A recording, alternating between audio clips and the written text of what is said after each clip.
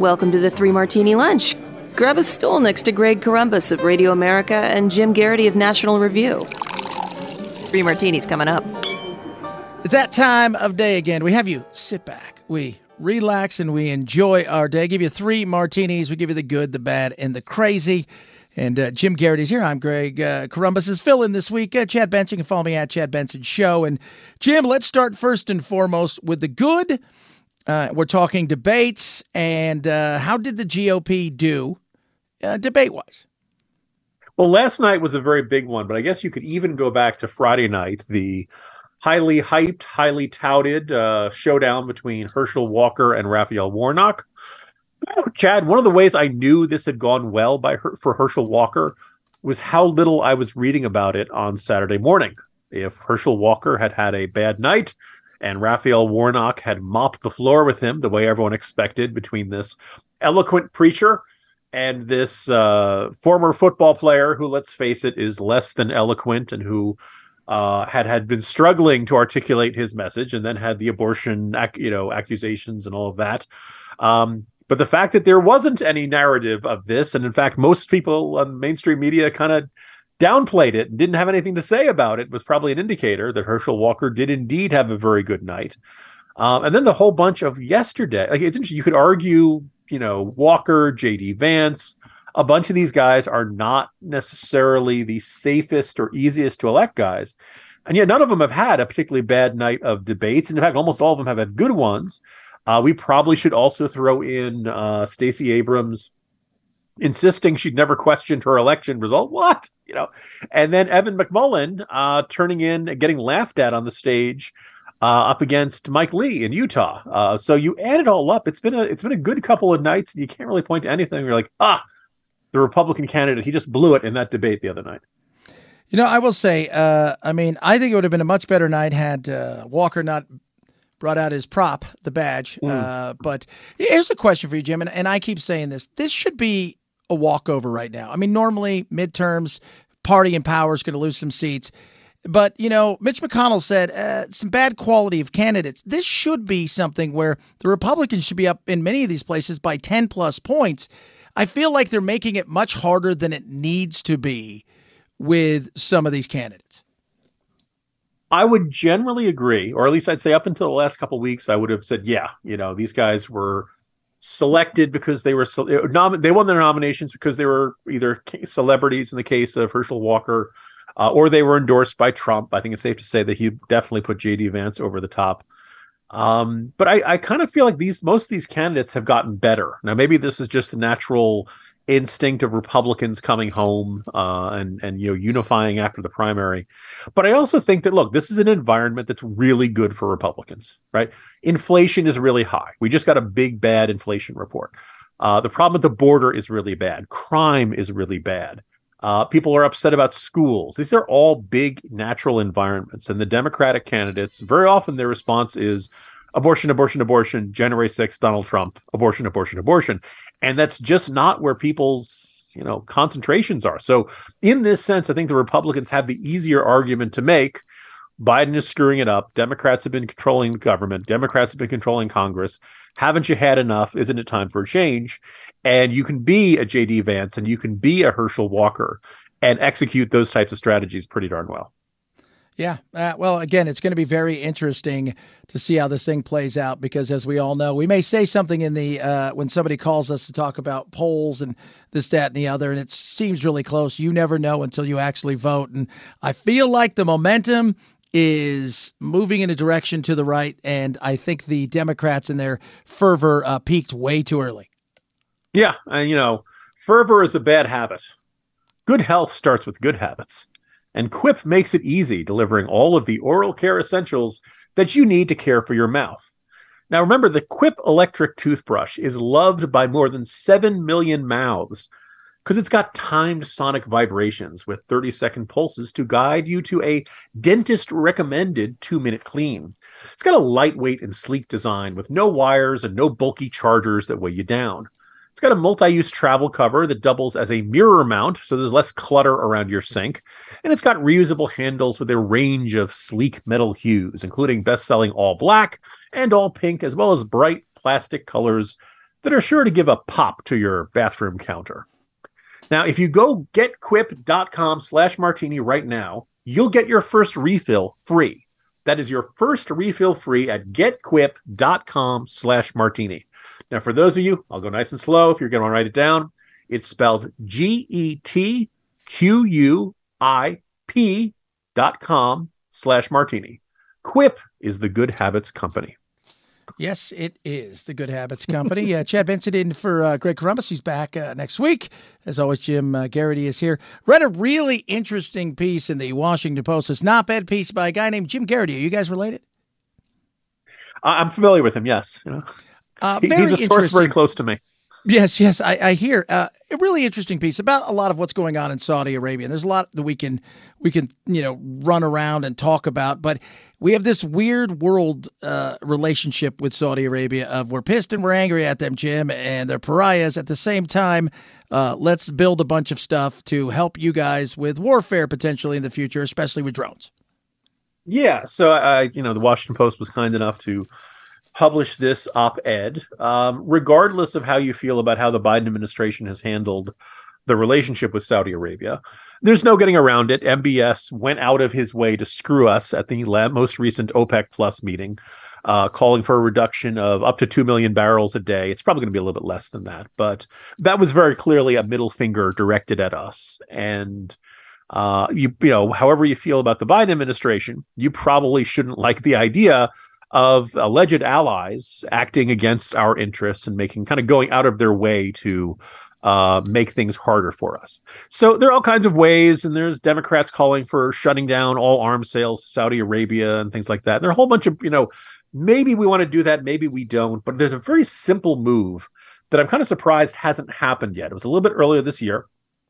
The Pentagon and Central Command announced plans for what they were calling the Red Sands missile testing and air defense testing facility. This is going to be built out in the Red Sands area of Saudi Arabia, and it's kind of meant to echo the White Sands facility in which the U.S. tests missiles and air defenses and things like that.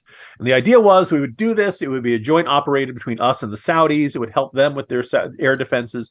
They've had some drone attacks on their oil infrastructure that basically were launched by Iran, and obviously the Saudis are very concerned about their air defenses. And so if you wanted to have a long-term stable military relationship with the Saudi Arabian kingdom, you would want to have some project like this. And it's conceivable that someday in the future, a project like this will make sense again.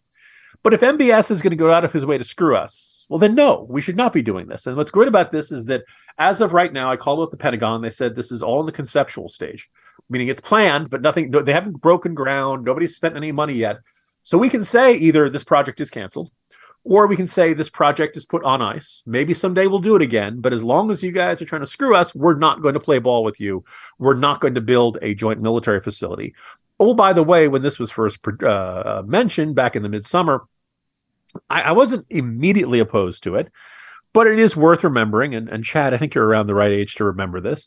When the U.S. had a lot of U.S. troops on Saudi soil, leading after the Saddam Hussein's invasion of Kuwait back in 1990, Operation Desert Shield turned into Desert Storm back in 1991, and there was a semi-permanent, or I guess you could say lasting, U.S. troop presence on Saudi Arabian soil. Well, this irked some Saudi Arabians, including a guy named Osama bin Laden. Now, this doesn't mean the U.S. should never have troops on Saudi Arabian soil. You just should recognize that, this is a little bit different than your usual partnership with a foreign government. And besides everything else, Jamal Khashoggi, everything else, there are a whole bunch of reasons for the U.S. to be wary about our relationship with the Saudis. This strikes me as the no-brainer. This strikes me as the quickest, easiest way to say, oh, yeah, you know what? We're not doing this anymore. There's no sunken costs. Nobody's broken any ground on this yet. Surprised the administration hasn't gone with this yet, but I guess maybe it's just a matter of time, Chad. Yeah, it's interesting because I believe Osama bin Laden said once the Americans are there, they will never leave. And here we are all these years talking about this. The weird thing about this relationship that we have with Saudi Arabia is they have an issue that we also have in Iran, and we all benefit from them not getting some sort of nuclear weapon, not to even mention what's going on in Yemen and the fears of what could spread throughout the Middle East and being unsettled. So it's this odd world of one thing is business and one thing is geopolitical. Yeah. Yeah. I mean, we have, very difficult cross purposes here. And I think my colleague Andy McCarthy had a really good editorial in National Review arguing that in the end, the root of this problem is making so much of our relationship with Saudi Arabia surrounding Jamal Khashoggi. That in the end, as terrible as it was, what they did to that guy, luring him there, killing him there, dismembering him, ultimately the U.S. Saudi Arabian relationship is bigger and more complicated than what happens to one man. And that's why Biden's had to say, oh, I'm going to turn them into pariah as a candidate. Then as president, he's got to back away from it. We're going to sell them some arms, but not other arms. Our policy is a bundle of contradictions, and you tend to not get what you want when you're, always fighting at cross purposes with yourself. Chad Benson in for Greg Crumbs. Jim Garrity is always here. We've given you your good, your bad. And by the way, go check out that op-ed piece in the Washington Post by Jim Garrity. And now let's give you the crazy. And I like what you put here when we were talking about this. It's working the refs. And we found the Giselle that's not the supermodel that is working the refs. And that's Mrs. Fetterman. As I just said to one of my friends, Chad, this has been a big week for wives named Giselle.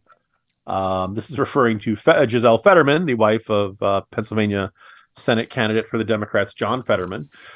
As I'm sure our listeners know, Fetterman had the stroke back in May. He's having what seems like a recovery in fits and starts, less than ideal. And there was this NBC report in which, that correspondent Burns said, quote, during some of these conversations before the closed captioning was rolling, it wasn't clear he could understand what we were saying.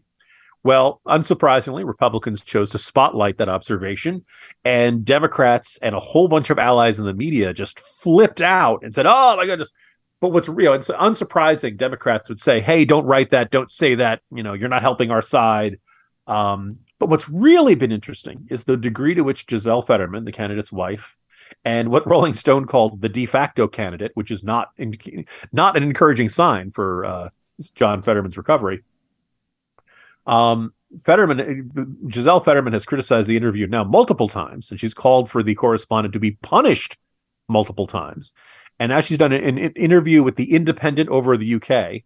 And she said, quote, if this happened in a school, if this was a child that was ableist towards another child or teacher, there would have been issues stated. There would have been new training done. What is being done at the media after a reporter came out so openly ableist towards a person? I think shocked and appalled, but sadly not surprised. I know there's still so much to do, but it would be great to see some accountability to actually see real change. Chad, I don't know about you. I look at that entire quote, and in addition to an unprecedented degree of attempting to work the refs, so she's conceding her husband is disabled, correct? Yes. Yes, right? She is. I mean, disabled in the sense that without the teleprompter, without the closed captioning, he can't process the auditory words. Now, I've heard people arguing about whether that's kind of the equivalent of needing a hearing aid, but it's not. It's clearly not. Clearly, he can hear. It's whether the brain, having suffered the effects of the stroke, can adequately or quickly process the sounds that are coming in into words so that there's understanding of what the words mean. It's entirely possible that when he hears someone speaking, in his brain, it's not clear. It's kind of gibberish. It's not connecting to the neurons that know what those words mean. Now, look, I hope John Fetterman lives to be 100. I hope he, recovers fully and quickly. But I think it's pretty obvious he's still dealing with some serious issues because of this. And I think what really is the bigger issue here is the fact that, he had this stroke on the Friday before the Tuesday of the primary election. Didn't put out a statement at all until Sunday. That was a very brief Sunday that said he had made a quick recovery and that there were no neurological issues. Then about 5 hours, with 5 hours until the polls closed on Tuesday, his campaign announces that he's having surgery to resolve issues with that. And oh, by the way, later on, they say that the stroke was life-threatening. On election night, Giselle Fetterman says he had a little hiccup. It was a lot more than that. One of the reasons Democrats are nervous and nobody really believes that Fetterman is doing fine is because they've already lied about this. And that's what makes, I think the public's being Pennsylvanians are not hard-hearted people. I think we're very understanding. They've all known somebody. They all want to see John Fetterman get better. But once you've not been honest about it, then all of a sudden it's a question of, okay, I can't trust you. And what else can I not trust you on?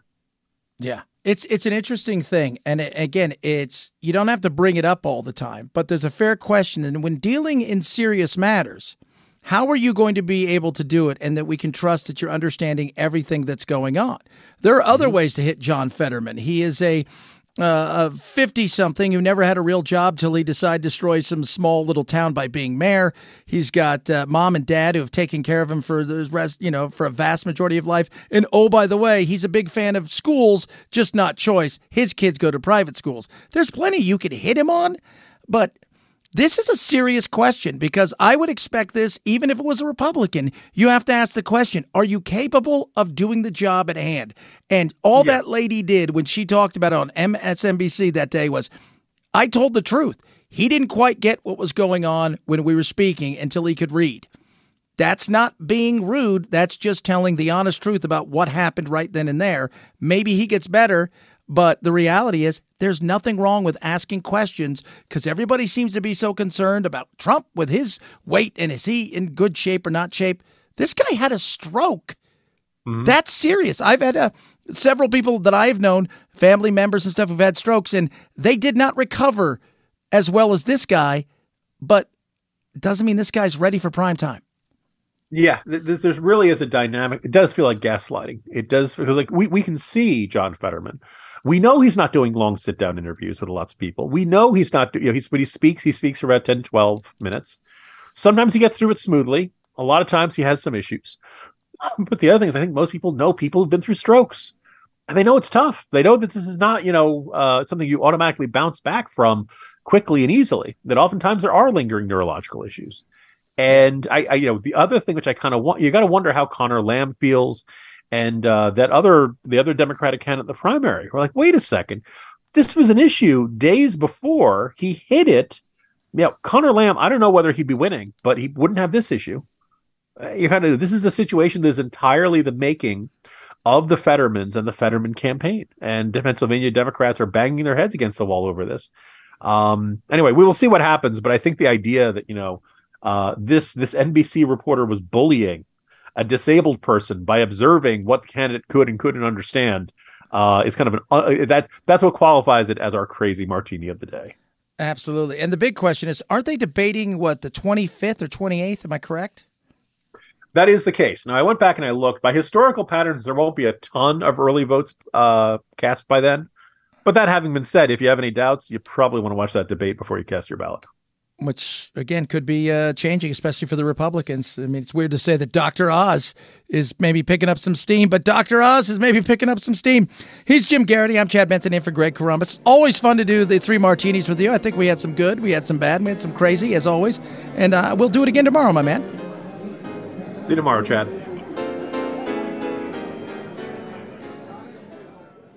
A lot of the media just doesn't cover the most important news of the day. I'm Byron York with The Byron York Show. In my latest episodes, I discuss how the border crisis is continually getting worse and the administration is only concerned about accommodating the illegal migrants who enter the country and not facing the real problem of stopping them. Don't forget to download and subscribe to my daily No Chit Chat podcast. I don't talk about every single issue, just the ones you need to know the most. Subscribe on iTunes or wherever you get your podcasts.